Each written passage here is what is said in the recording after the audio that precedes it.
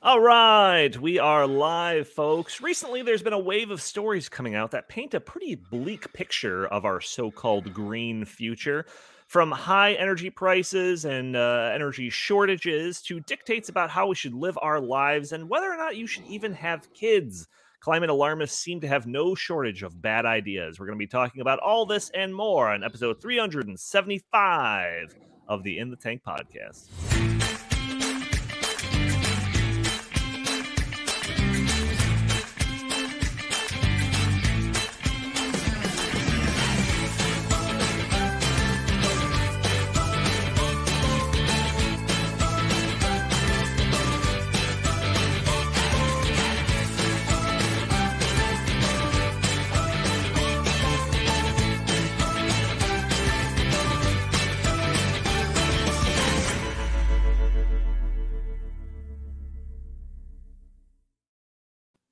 All right, welcome to the In the Tank podcast. As always, I'm your host, Donald Kendall, and joining me today, we've got what is going to be our normal crew, I think. We've got Jim Lakely, VP of the Heartland Institute. How are you doing today, good sir?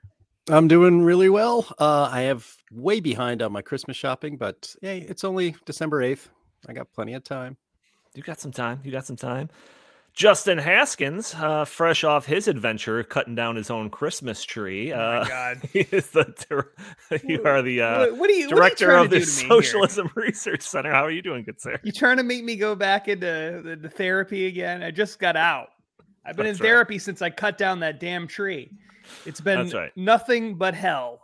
Nothing but hell. That was the worst experience of all time. We should do an episode just on that experience. Well, that's what you get for growing your carbon footprint by cutting down a tree. So that's what you get. Also, we've got Chris Talgo, who is the editorial director here at the Heartland Institute. How are you doing today, good sir? Doing good. Got my fake tree up like I always do. That's right. For the environment. For the environment, of course. I'm very, very concerned about that. And I just want to say that I like to do my Christmas shopping the day before because I do all gift cards. That's a good point. I have a question. I have strategy. A question for Chris. Sure. Chris, how many young Chinese children were required to build that tree of yours? How many? Over under 5. Well. So I've got a plastic tree. I think it was made in America. I got a plastic tree as well, but it dates back to like the 70s. So that's as green as it gets. It takes tiny little hands to put all of those little needles on the tree. So That's a good point. Yeah, that's why I had my 2-year-old repair the trees. There you go. Damage. Well, soon it'll be AI. AI will be doing all the work for us. So audio only listeners, I always have to put this message out there. Those of you that are catching the audio only on a Friday or later, you can join us a day earlier on Thursdays at noon Central Time. Join us live streaming on Rumble and YouTube and Twitter and Facebook. You can join the conversation, throw your comments and questions in the stream. Perhaps we'll show your comment on the screen. Maybe we'll answer your questions on the fly. Also, I mentioned this for the first time last week that we were going to start shifting the In the Tank show, the In the Tank podcast show. For the audio only listeners, everything's going to be the same. But for the YouTube listeners, we're going to be shifting it off of the Heartland Institute main channel and onto Stopping Socialism TV. So for this week, I think we're streaming on both channels simultaneously. But you might want to get in the habit, if you're not already, in watching our show on Stopping Socialism TV at the beginning of the year. Next year, we're going to be solely on that channel. We're going to open up a whole bunch of different ways for fans to interact with us. We're going to try to grow the community over there. Also, one other thing to note is that we have the 15th International Conference on Climate Change. Yep. Yeah, 15th, coming to Orlando, Florida on February 23rd through the 25th. We already have tickets for sale, so you can go to heartland.org, and at the top there'll be a thing you can click on to buy tickets or find more information, or you can go to climateconference.heartland.org and see this website that Andy's got shown on the screen right now. find all types of different information. Jim, anything you want to say about any of those things I brought to the table already? No, it's going to be a fantastic conference, as all of these have been. If you think you know what's really happening to the planet when it comes to climate change, you probably do know a lot more than most people in the media. But you could really get an expert. You can get all the best experts in the world to really tell you what's going on. So you'll learn a lot about what sea level rise is actually doing, what the drivers of climate change are, and it's all data based. And we're also going to have people. Somebody here in the chat.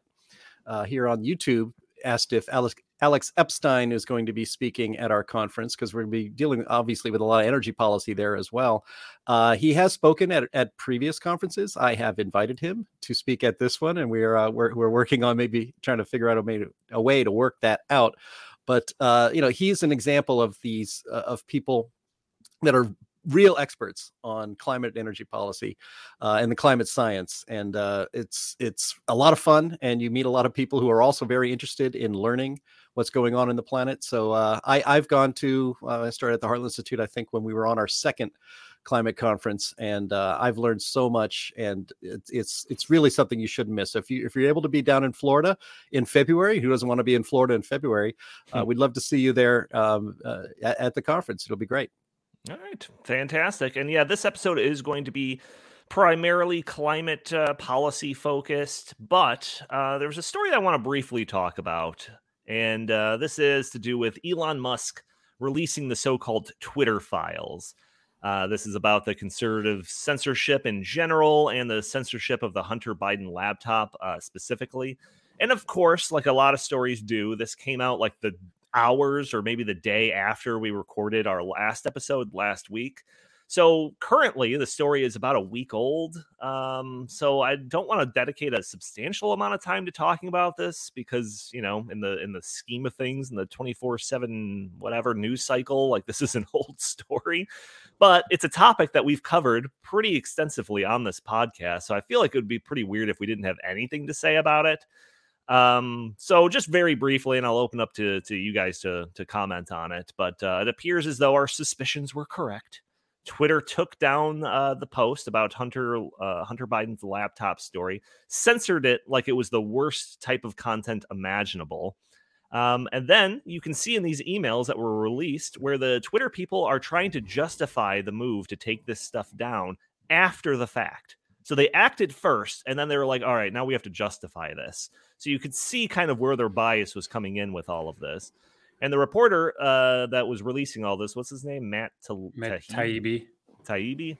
Yes. Yep. He makes a solid case that this move and many others were very partisan in nature. He showed a bunch of communications where the Biden campaign seemingly routinely reached out to Twitter with a list of tweets that they wanted taken down, and then the responses to some of these inquiries were just taken care of, like thanks, like it's just a routine thing.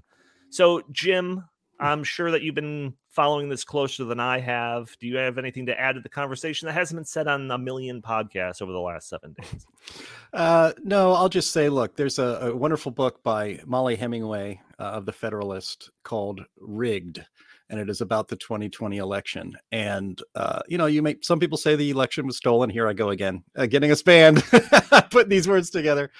But this shows how the system was rigging elections to make sure, doing everything they could to make sure that Donald Trump was not reelected as president. And so I think one of there's going to be more of the Twitter file stuff coming out. I think one of the real interesting wrinkles is that the FBI knew about the Hunter Biden laptop since I think at least 2019.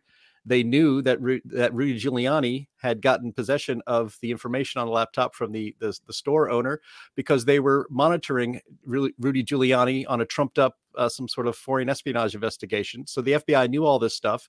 And then right before the story is broken by the New York Post, which they knew was going to happen any day now, they went to Twitter and Facebook and said, hey, be on the lookout for Russian misinformation campaigns, specifically dealing with Hunter Biden. Wow. And then when the story breaks, what does Facebook and Twitter immediately do? They take it all down. So the FBI knew this was happening. and set it up so that it would be suppressed. That is, I think, the heart of the real scandal here. It's not just a media scandal. It's a government and intelligence scandal in the United States. It's a big mess. And what a surprise. Our corrupt corporate media isn't really covering it at all. Yeah, well, that was actually going to be my question to Chris, because Chris watches the CNNs and the MSNBCs so that we don't have to. Did this story register on those networks at all? Nope, not one bit. Fox News actually did a analysis of the media coverage, and it was zeros across the board. Jim, hit the nail on the head here. But I would also say that the intelligence community in mass, was defending the move by Twitter and the move by Facebook. Remember, 51 intelligence officials, including James Clapper, Michael Hayden, and on, they come out and said this is classic Russian disinformation. They never looked at the laptop. They never interviewed the repair shop owner who had the laptop. They came out and just said this is Russian disinformation without any evidence, without looking at anything. And remember, Twitter actually said that the reason why they buried this story was because it was, quote, hacked material. That's just not true. It was never hacked material. Hunter Biden left his laptop at a Mac repair shop. After a couple months, the Mac repair shop man had ownership of the laptop according to the terms of the agreement. So it boggles my mind that the FBI has had this now since December of 2019, yet no charges have been filed against Hunter Biden or anyone involved in it. Yet the people who were trying to expose it, whether it's Rudy Giuliani or others, in the old Trump sphere, how come they've been arrested on trumped up charges? It is just, we live in a totalitarian state. You can call it a republic, but we do live in a totalitarian state because the government has the ability to come and crush anyone who, dares defy their narrative. Yeah, Justin, like I said at the beginning of this, we have a lot of topics to get to, but I just felt weird not talking about this, at least briefly. So do you have anything to add to this topic? Yeah. So the only thing that I would add that hasn't been said, a million times before is that one of the most interesting, we don't know everything. We haven't come up with everything in the Twitter files. A lot of it has just been sort of selectively leaked. So there's a lot more information we're going to find out over time. There's basically been a very small group of people who have had the opportunity to review it. At some point, the public will probably get a chance to review some or all of it. And when that happens, I think you're going to get a flood of additional information. But of the things that have been revealed so far, one of the most interesting things is that there's a member of Congress named Ro Khanna, who is a representative from California, far left-wing representative from California, a Democrat. And interestingly, this representative reached out to Twitter in the midst of the ban on the Hunter Biden laptop story and basically said to him, you're making a huge mistake. And suggested that they need to reverse course because, if the New York Times had done this on a war crime story or something like that, you wouldn't be doing that. And we don't want to set this precedence. And good for this person. It's a guy, by the way, in case you were wondering. I'm not going to say what you never know nowadays. But the bottom line is like in the world that we live in today, where it seems like so many people in the Democratic Party are eager to ban and censor people on the right, institutions on the right, media outlets on the right at every opportunity. Good for Ro Khanna for stepping up and saying, you know what, this is really bad. What you're doing is setting a very bad precedent. Right. I don't know what happened after the fact. I don't think they did anything as a result of that, but at least there was an attempt made to say this actually, if applied to the left, would hurt us too. Sure. And I think that that's actually something that really hasn't gotten any attention at all, but is pretty interesting. And so good for Ro Khanna. Yeah, and I get the sense that this isn't the last batch of information that's going to be coming out. There seems to be drips and drabs of other stuff that's coming out that's categorized under this Twitter files thing. So, if there's more stuff that breaks, especially maybe right before an episode. I think that we'll have more to talk about in future weeks. But Donnie, just one last point to make here. Jack Dorsey said that he had no clue that any of this was going on as the CEO of Twitter, which I think is an indictment of just how dysfunctional Twitter is. Yeah, and I will say, just reading through like all of the first wave of threads, is that Jack Dorsey's name was like completely not a part of the equation. Like he was not brought into the loop in any of this. Yeah, right. and let me just wrap it up by saying what's on the Hunter Biden's laptop should still be a national story, because it gave people insight into what is the Biden family business, which was his layabout drug addicted son getting lots of money to funnel back into the family just because he was Joe Biden's son. That is an enormous scandal and still needs to be reported on. Mm-hmm. Yeah, you telling me Joe Biden's the big guy? I was gonna say there's still a question about that. I think it's Chris Christie, but that's could be anybody. Yeah, could be Chris Christie. Could be anyone. Could be me. Could be a homeless man on the street. Could be Jim. Could be anybody. Who knows? Who's the big guy? Who is the big guy? Leave in the comments who you think the big guy is. I'm curious about that. All right, well, let's get to our main topic of discussion, because there's several different facets of this thing that I want to look at here.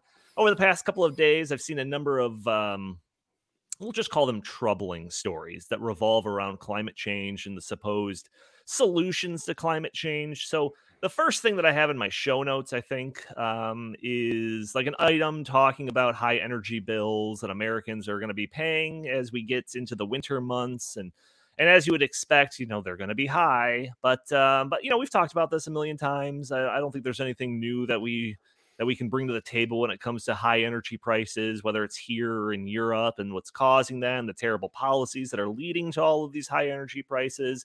We've went over that ground numerous times. So I want to immediately just move to something a little bit more juicy.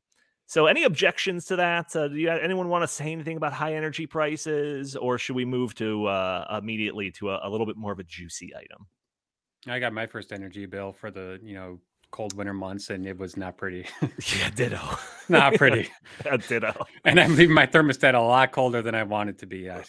Yeah, let's complain about that in February. Let's get on to the news. All right. So, like I said, I want to move on to something a little bit more juicy here right off the bat. So, a new report was recently released by a couple of organizations, some that I've never heard of. One called C40, which is like a collection of 40 different cities that want to be super active on climate change action or something like that. One called ARUPT, and the University of Leeds.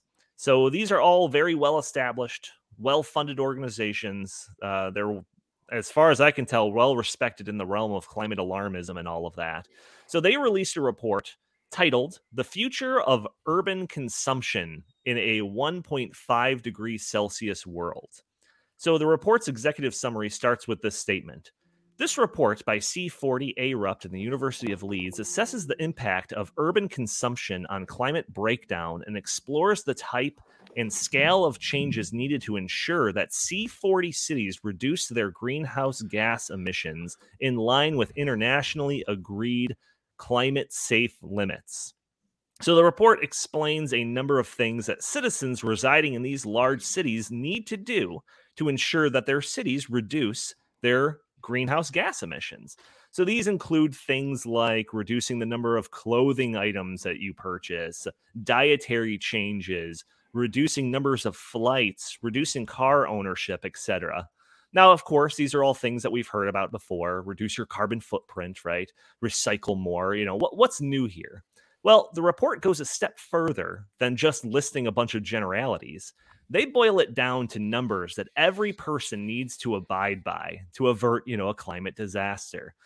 So the report categorizes the required individual actions down to progressive targets by 2030 and ambitious targets by 2030. But, the world is ending soon if we don't act. So let's be ambitious, shall we? So under the ambitious targets, and Andy, if you're scrolling through here, you need to go a little bit further into like section 6 where they get to the very specific things. But when it comes to clothing, you can only purchase 3 new clothing items per year per person.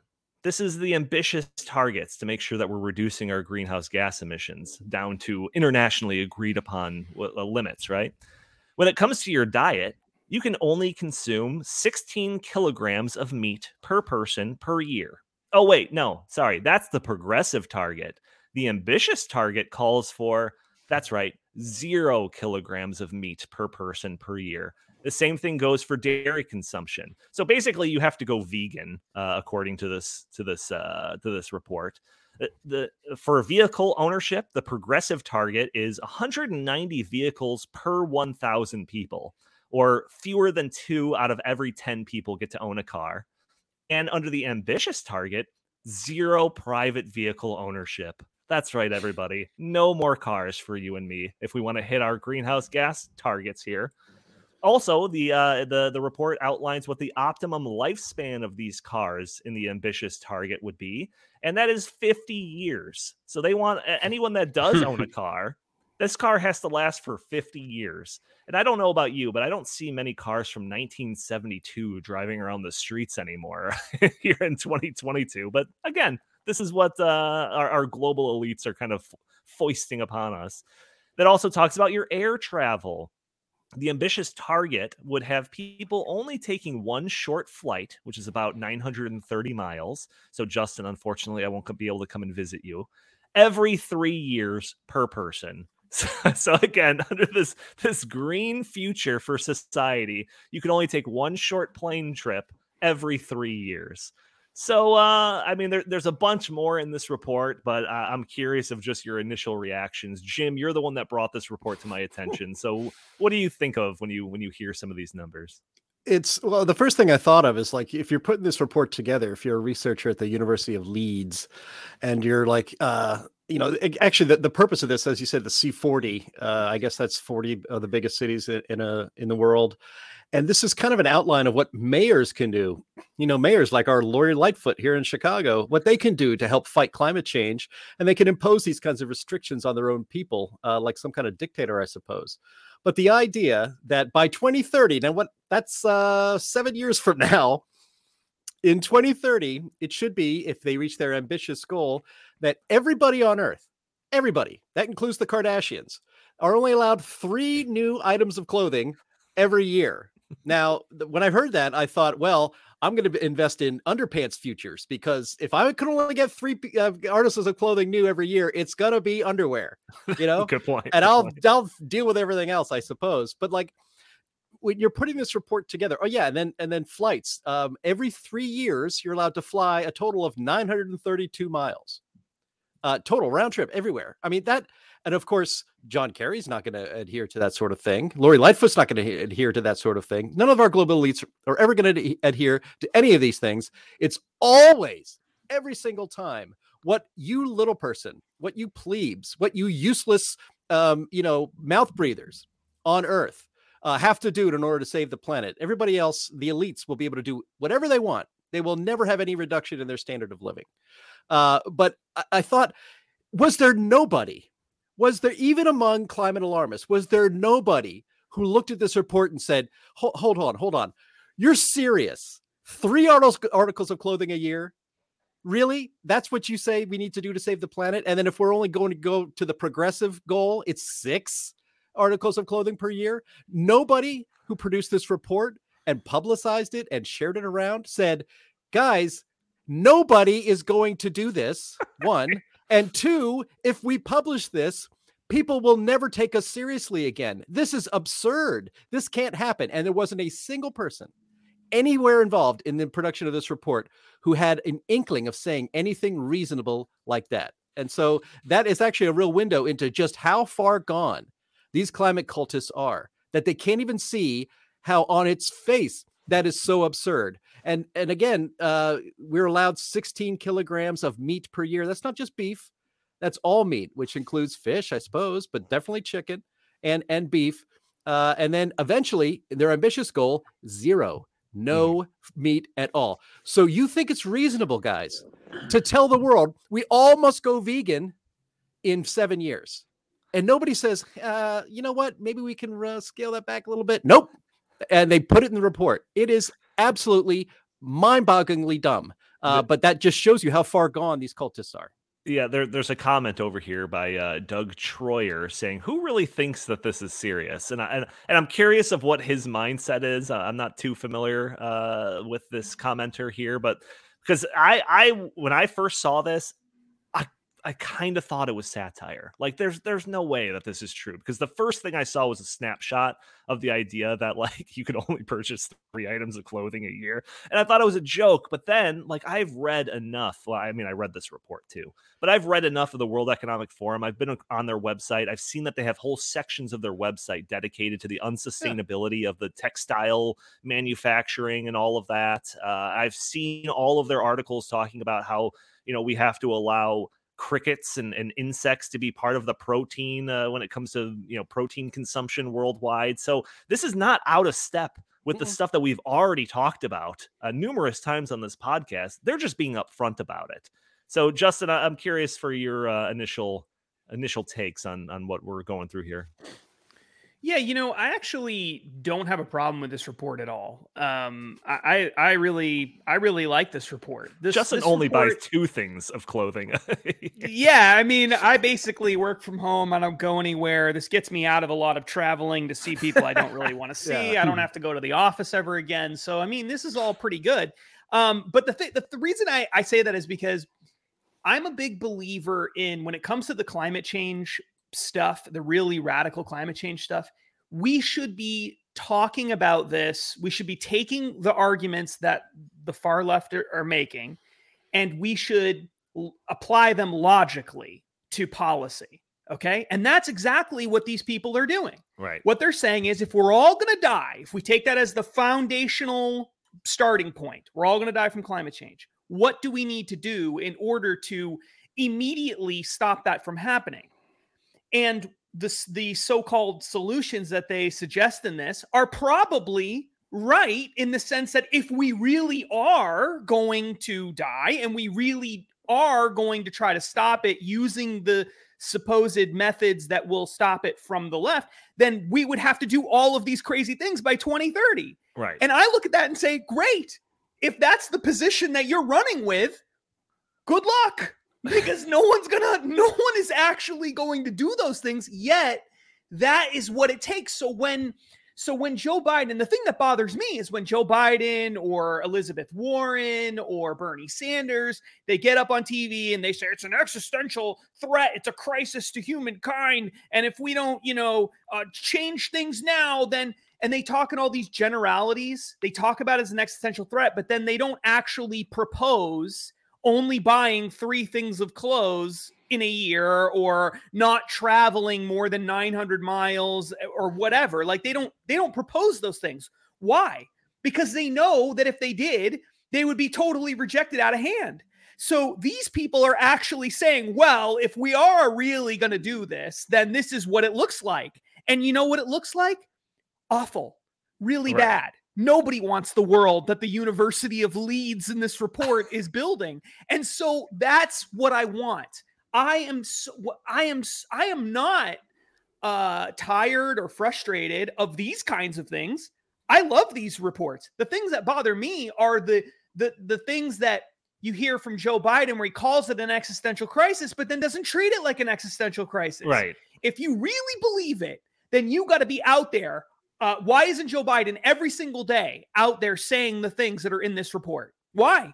If he really believes we're all going to die, which is what he says, why isn't he advocating for these same things? That's the stuff that really bothers me. So I love this. This is great. Yeah. Now I'm as likely to use this. I'm more likely to use this than people who are on the left, because I can say, look, this is what their world looks like. Does it sound good to you? And who's going to sign up for that? Yeah, far too many people think that combating climate change just means switching from those dirty, polluting, outdated fossil fuels to new, shiny, high-tech solar and wind and all of that. And then once we do that, then we could just keep living the life as we want. Yes. And it's like, no, this is the world that is consistent with that worldview. Yes. Not that one.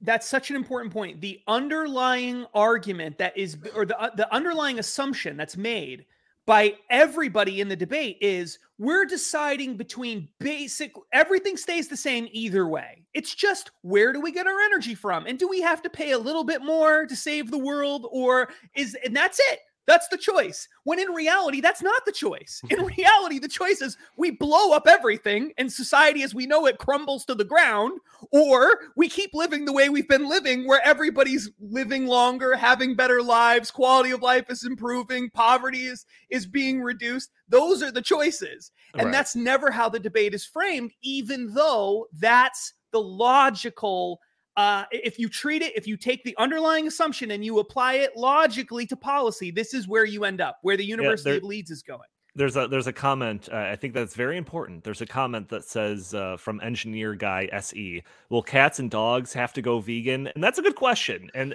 yes. is your allotted meat that you're allowed during the progressive metric there? Do your cats eat into yours, or do they have their own metric? We need a new report on that. Yeah. Chris, also, are we even allowed to have them? Would I think be a good question, because they're just unnecessary more mouth breathers, as Jim would say. They're just more mouth breathers out there. Right. Chris, jump in. I'm sure just you're biting at it. Yeah. Couple quick comments. I think Jim and Justin really analyzed this pretty much in full.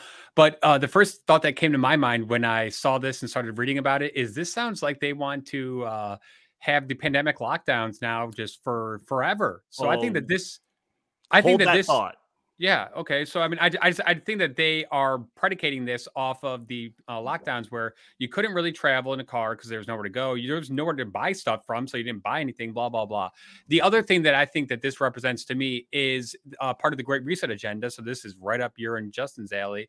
The part of the Great Reset agenda in my mind is that they want to push the masses into these cities because they can control people when they live in cities. Sure. They cannot control people when they live out in the rural areas because they can't control where they, go in their cars and this kind of stuff. So I think that this is part of the bifurcated society that they want to implement, where those people who live in the cities and who obey them and who follow their orders, you can function in society. You can have access to, a bank. You can have access to a job, blah, blah, blah.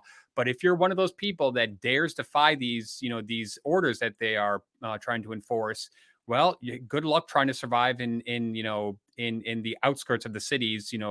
I think that that's what this is really about. I think that that's a big part of this. And let me be clear, there's nothing in this report that suggests that any of this stuff would be mandated by force of government or anything like that. So I don't want to put any extra, juice in this that's not, specifically stated in there.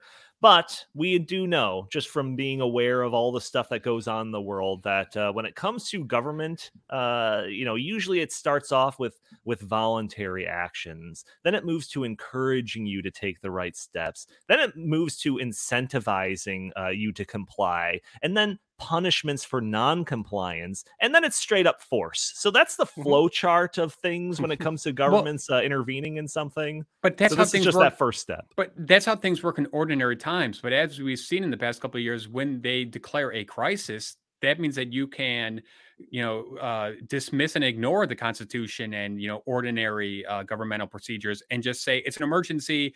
We have to do these things to prevent the emergency, whether it's a pandemic or climate change. And as we saw during the pandemic, a lot of people at the World Economic Forum and, these elitist institutions said, this is the blueprint. We have to do this after the pandemic's over, but applied to climate change. So that's why I think this is part of a much grander strategy at play here. Yeah, no doubt. And then you brought up, Chris, the idea that this is kind of reminding you of the COVID lockdowns and all of that. So I want to bring up this other article. This is from Fox Business.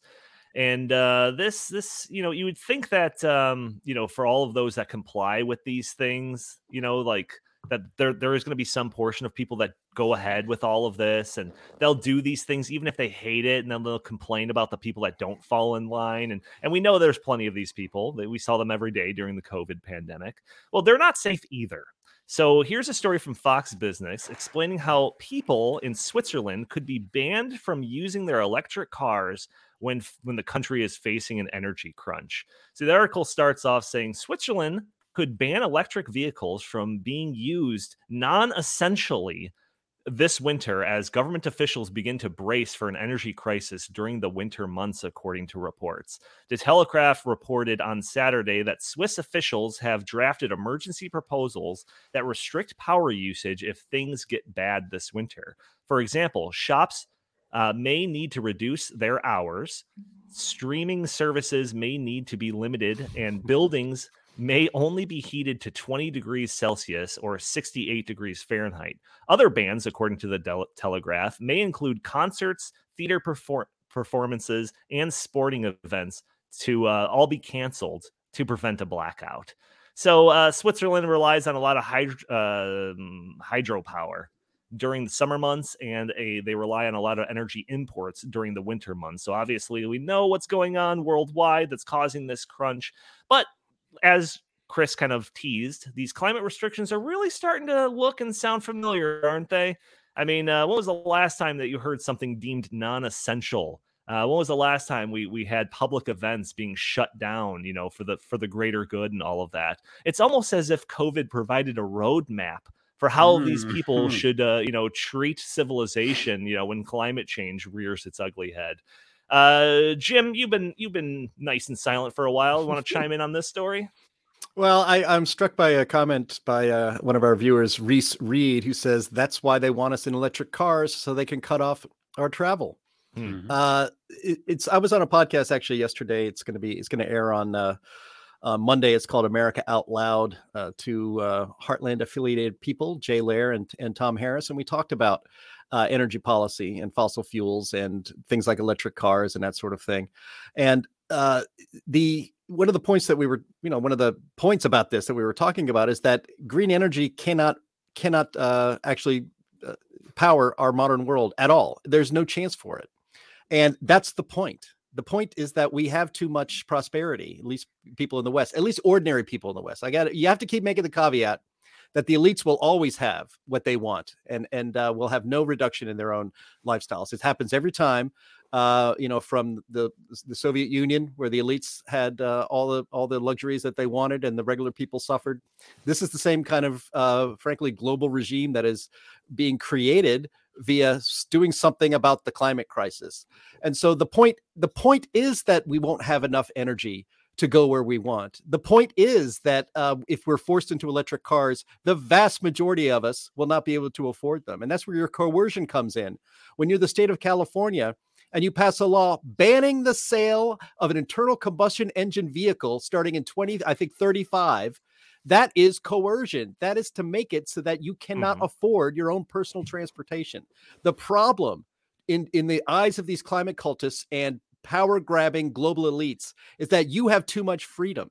And if you have a boundless energy that is affordable, that allows you to do whatever you want, go where you want, heat your home to the level that you want it heated, stream as much as you feel like, plugging in all of your electronic devices. If you have the freedom to do these things, you can't be controlled.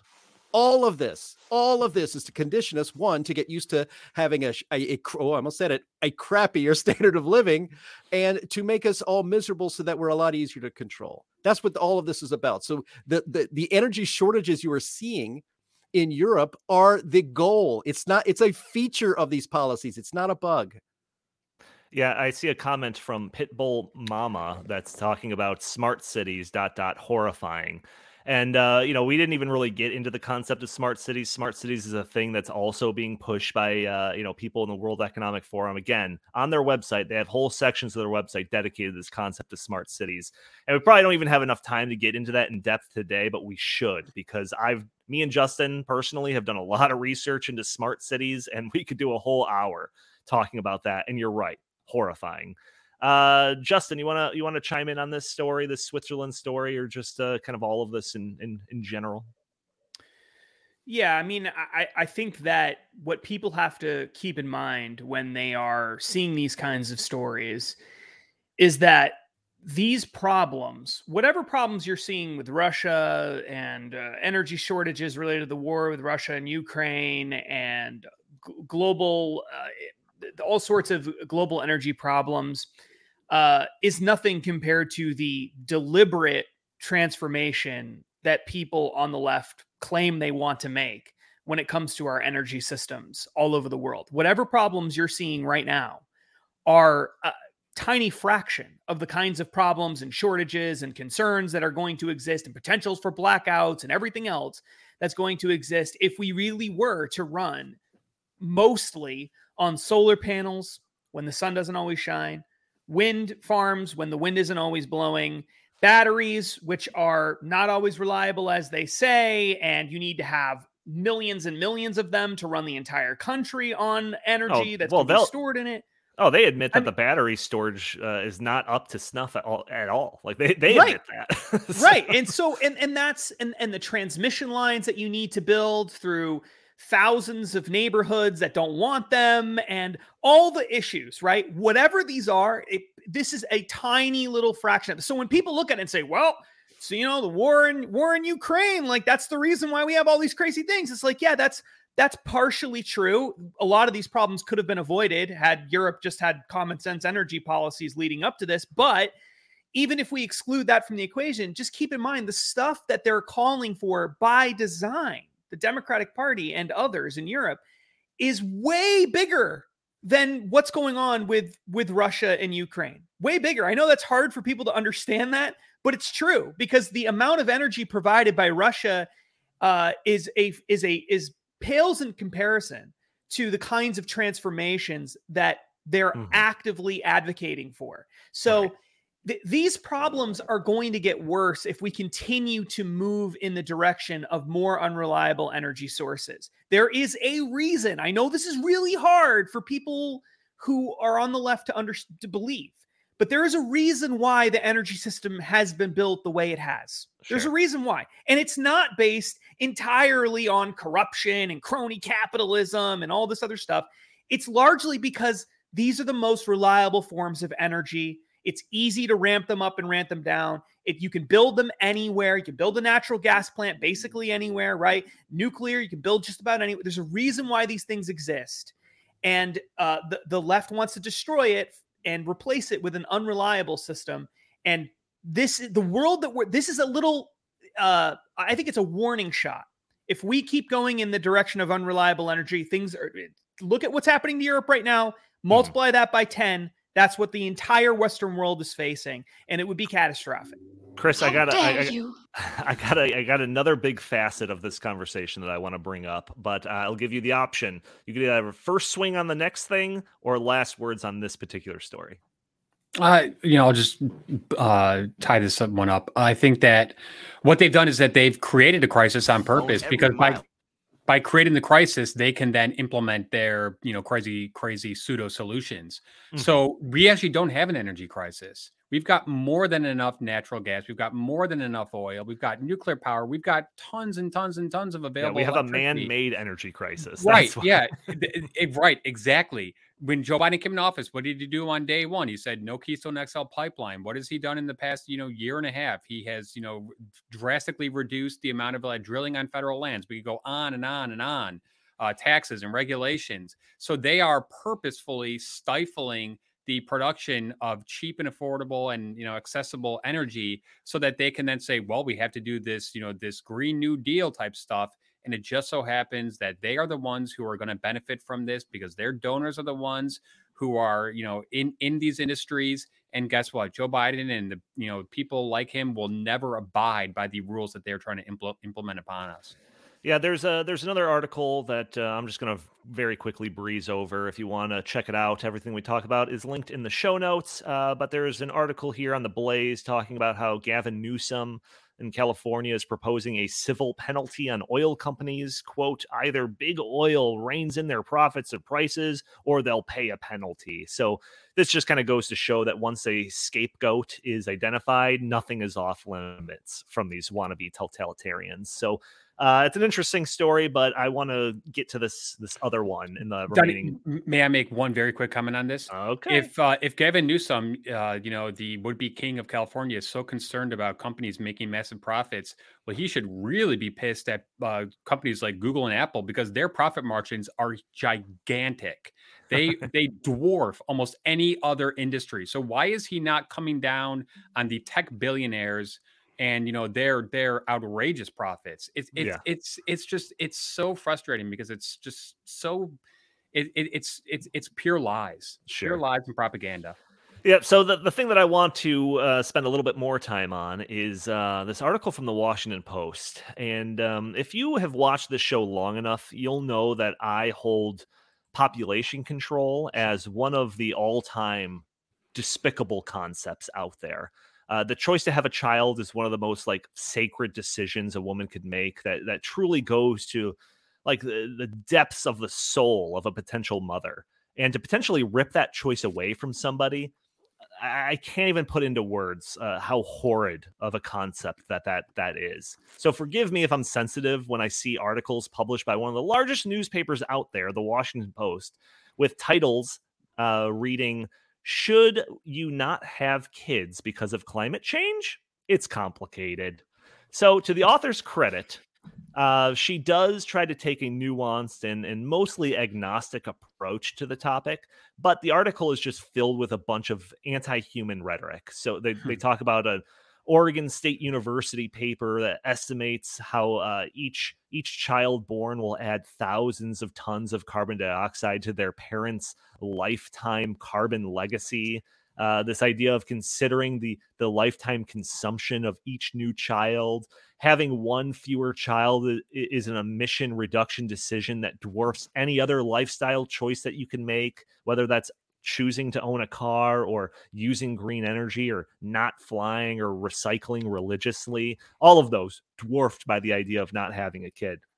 So now, again, the author does bring balance and nuance to some of these things, but this topic just makes me think of a couple kind of big things. The first one is that I feel like when you talk about this topic this way, it brings this decision into the realm of politics and policy, and suddenly it feels like Al Gore is going to be able to come in and weigh in on whether or not on your decision of whether or not to have a kid.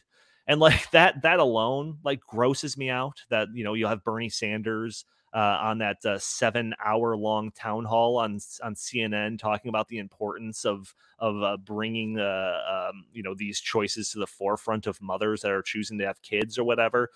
The second thing, and this might be even worse, it just shows how the terrible propaganda is causing women in this country and throughout the world to make decisions that they might not otherwise make, and potentially miss out on a lifetime of potential happiness and fulfillment because of a bunch of alarmists scared you enough to not make that decision. And then the last thing that I feel like this conversation brings up is that it starts to really tilt the scales of looking at people by definition as a drain on society, a liability for society, some type of burden that you're bringing onto society just by being born. And that's opposed to the lifespan of humanity, where a new person was always looked at as an asset to the culture and to the society and all of that. So this kind of conversation flips that on its head, and all of those points that I make just sicken me to my core. I was writing my notes for this. I was 10 minutes into writing my notes for this specific segment, and Justin calls me, and I had to center myself because I was so heated about all the stuff that I was reading about here. And again, it just absolutely grosses me out. Jim, I'll let you take first swing on this. The title of this podcast is, you asked me for title ideas, and this is the one I came up with, one of several, and you picked it, Our Dystopian Green Future. This is our dystopian green present, actually, is what we're experiencing right now. I mean, this is laying the groundwork, as you said, in the Washington Post, of all, one of the most prestigious newspapers in the world, suggesting, just a little soft suggestion that, you probably shouldn't have a family. And they really do think of human beings as a disease, like Agent Smith in The Matrix. We are a virus upon the earth. And right. There needs to be a lot fewer of us. They believe this. And the scary part is that these radical leftists are in control of the most powerful institutions on this planet, from the World Economic Forum to the heads of governments in almost every country in Europe, to our elites here in the United States, in Congress and elsewhere, to academia, to media. They believe this stuff, and they believe that humans are a plague on the earth. The chart that Andy had up on the screen showed that by far, by orders of magnitude, the best thing you can do for the planet is to not have a child. And in fact, they even said the stuff that we talked about earlier in this podcast, like getting rid of your car. There it is. Live car free is you reduce your metric tonnage of CO2 in the atmosphere by 2.4. Whereas having one fewer child, you get a 58.6 score. All of this ties into, again, ESG and the idea of social credit scores. Do you think in the future, if social credit scores are a real thing, that you will have that it will harm or help your social credit score if you have a second child or a third child? Of course, it's going to hurt your social credit score. This is dystopian. This is horrifying, and this is being mainstreamed in thought among our elites. And now it's filtering down into the media people consume, where people will start to think to themselves, yeah, I probably shouldn't have another kid, or they'll look askance at their sister or their cousin or their neighbor who now has their fifth or fourth kid. And they will socially ostracize these people. This is evil stuff, man. That is evil to perpetuate this kind of thing. And actually, good on Elon Musk. He says that what we have, the biggest problem to humanity is that we're not making enough kids. That he says is the biggest problem right now. And so that's what makes me think he's one of the clearest thinkers out there among the global elite. Yeah, I mean, Justin knows my interest in this population control thing.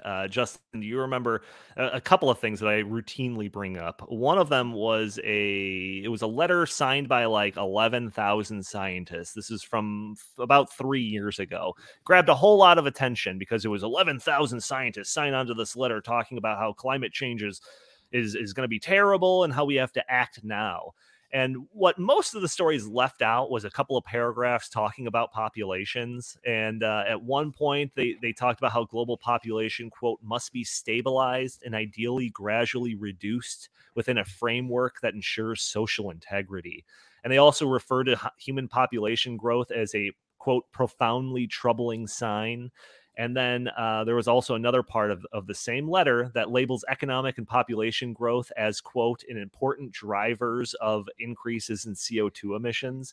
So again, this letter being heralded all across these news sites talking about all these scientists getting together. There's population control language in it. There's anti-human rhetoric in that letter. And then the other one that I always like to bring up is that one study or analysis that was authored by what was it? It was like Georgetown or something. A bunch of like 3 different academics from a couple of like more prestigious universities, and they talked about like what we could do to limit population control across a spectrum of coercion. And on the most non-coercive side was choice enhancement. And I think we all know what choice enhancement was. And then the next level was basically propaganda. Like, we just need this message of you're going to be happier with less kids put out in TV and movies and billboards and school plays and stuff. I'm not even exaggerating. And then the third level was incentivization. And maybe we can tweak the tax code to make it more beneficial to not have kids. And then the fourth section, on the furthest on the end of this spectrum of coercion, was like China's one-child policy type things, which they made very clear that they were not advocating for. But when they made it very clear that they weren't advocating for that, they kind of, you can insinuate that they were advocating for the other 3, or at least thought that those were morally fine. So Justin, I could talk all day about this stuff, but what do you have to say when you see an article like this in the Washington Post? At its foundation, this idea is, I think, if you trace it back to sort of the genesis of where this sort of mindset comes from, I think it really does come from a collectivist first mindset. It really does stem from sort of Marxism and socialism and that whole school of thought. And as that's become increasingly more popular and become increasingly less tied to religion, because there was a period of time in the progressive era where sort of progressivist ideas and socialist ideas were being merged with Christian ideas, at least in America. And that puts some guardrails on how far collectivism can go, right? You want collectivism, but collectivism has to at least be to some extent to help people. That's the focus of this, individual people. And people are not bad, and more people could be a good thing.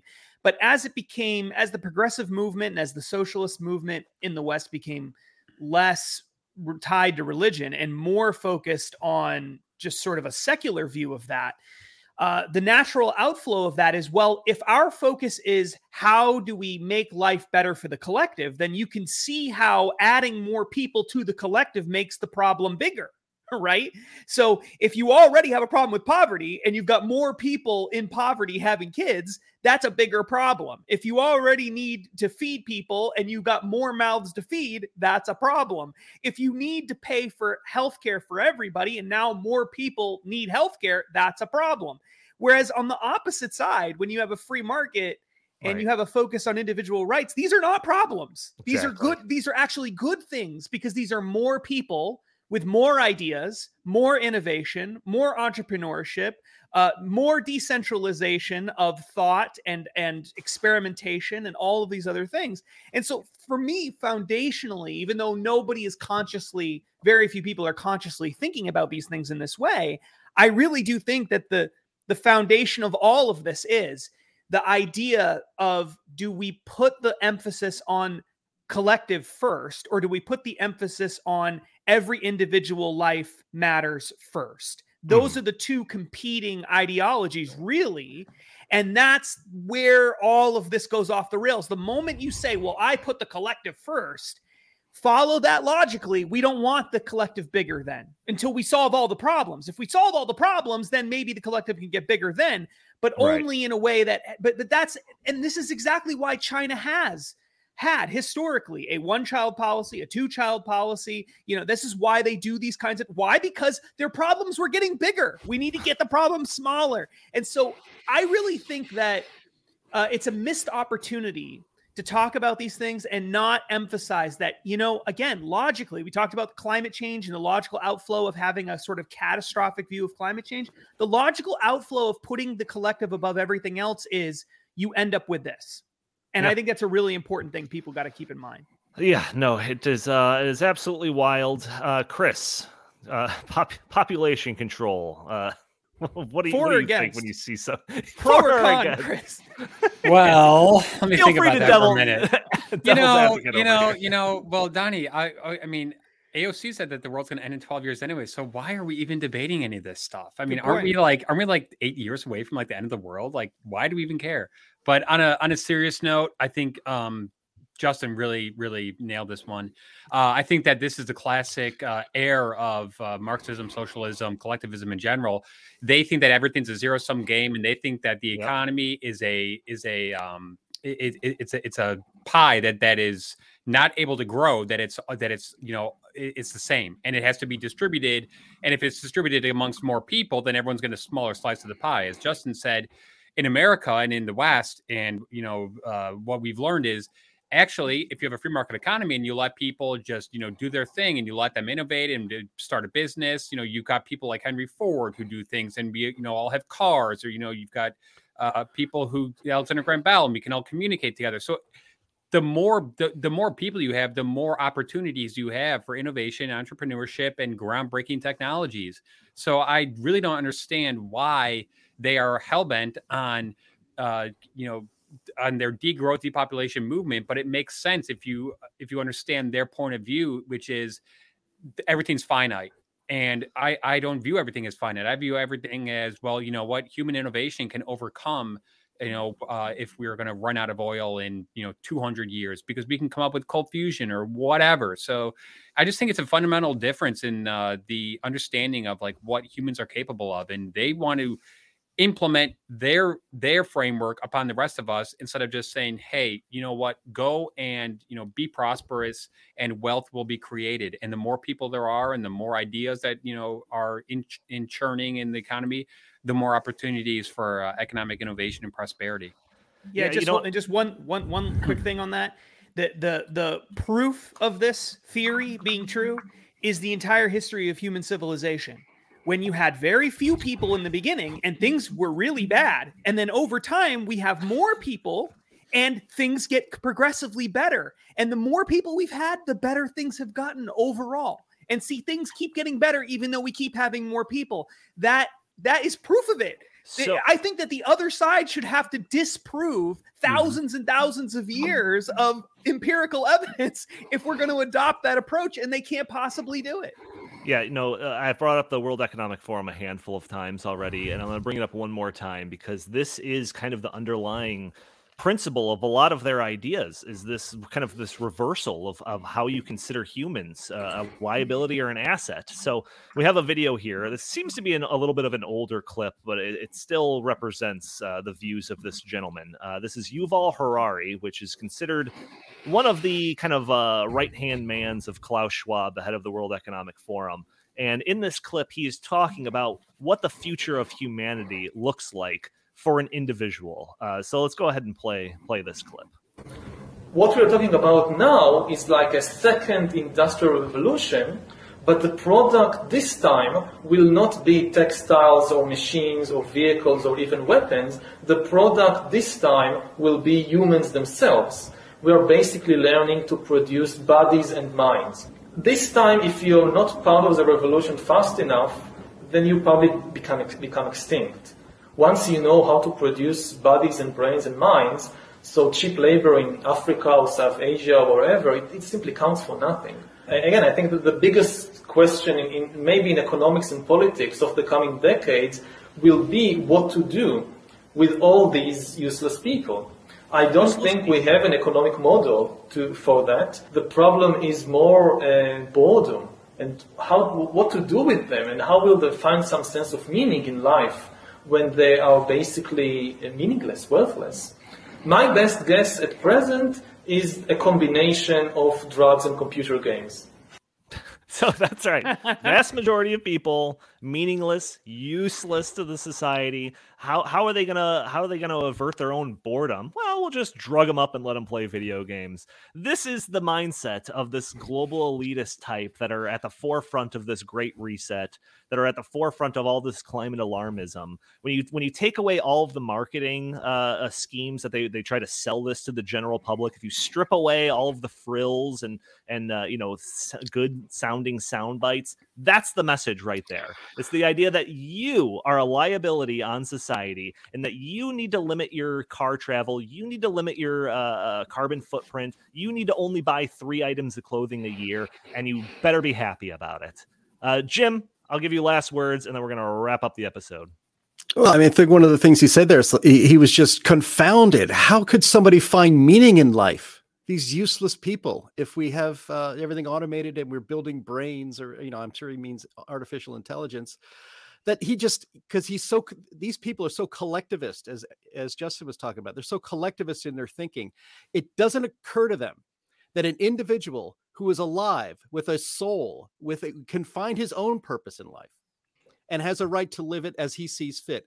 It doesn't even cross his mind that is a possibility in the future, because we have a collectivist future in his mind. And if you're not part of the second industrial revolution, in which you are advancing the goals of the collective, if you are an individualist, you are worthless. You're a useless eater.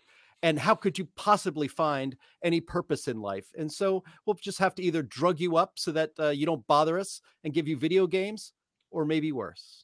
Well, Donnie, do you know that I just read Homo Deus, which is Yuval Harari's book? And Jim, actually, throughout the book, and this is a major point that he makes, humans don't have souls. We're just algorithms. And no kidding. So he would reject the entire premise that humans have souls, because according to him, we're just neurons firing in it, and if we can have a non-conscious if we can have a non-conscious algorithm that can better organize society or make decisions better for us, then he is all for it. So well, we could. This is the tip of the iceberg for this guy. We're gonna have to do a World Economic Forum dedicated episode talking all about Yuval Harari. I also read that book too, and the smart cities. We'll get into all of it, but we're gonna have to save that for a future episode because we are out of time. And I just want to thank everyone for joining us for this episode of the In the Tank podcast. If you are hearing this on a Friday or later, you could always join us a day earlier on Thursdays at noon Central Time, where we're streaming on Facebook and YouTube and Rumble and Twitter. You can join the conversation, throw your comments and questions in the stream there. Maybe we'll show your comments on the screen. Maybe we'll address your questions on the fly. Also, like I mentioned, we are shifting this show over to Stopping Socialism TV on YouTube. So if you are listening to the audio only, nothing's going to change. You're going to be able to find the podcast in the same spot that you always have. But if you're watching that video version on YouTube, join us on Stopping Socialism TV. That's where it's going to be housed permanently after the first of the new year. And also, if you want to help our show grow, you could always hit that subscribe button, leave a review for the podcast if you're listening to the audio only. If you're watching on YouTube, hit that share button, hit that subscribe if you haven't already, leave a comment underneath the video, all things that help break through that big tech algorithm that prevents content like this from being shown to more people. If you'd like, you can follow us on Twitter at InTheTankPod. And if you have any comments or questions for the show, feel free to email us at inthetankpodcast@gmail.com. Jim Lakely, where can the fine people find you? At Jay Lakely on Twitter, at Heartland Inst on Twitter, and always visit heartland.org. Justin Haskins, same question. At Justin T. Haskins on Facebook, Twitter, Parler, and everything else. Fantastic. And Chris, what do you have to pitch today? StoppingSocialism.com. Got some great new articles up there. And for anyone who hasn't checked it out, please look at our 2022 socialist watch list and look at how the socialists performed in the midterms elections. Yeah, it's pretty wild stuff. All right, thank you all for tuning in. We will talk to you next week.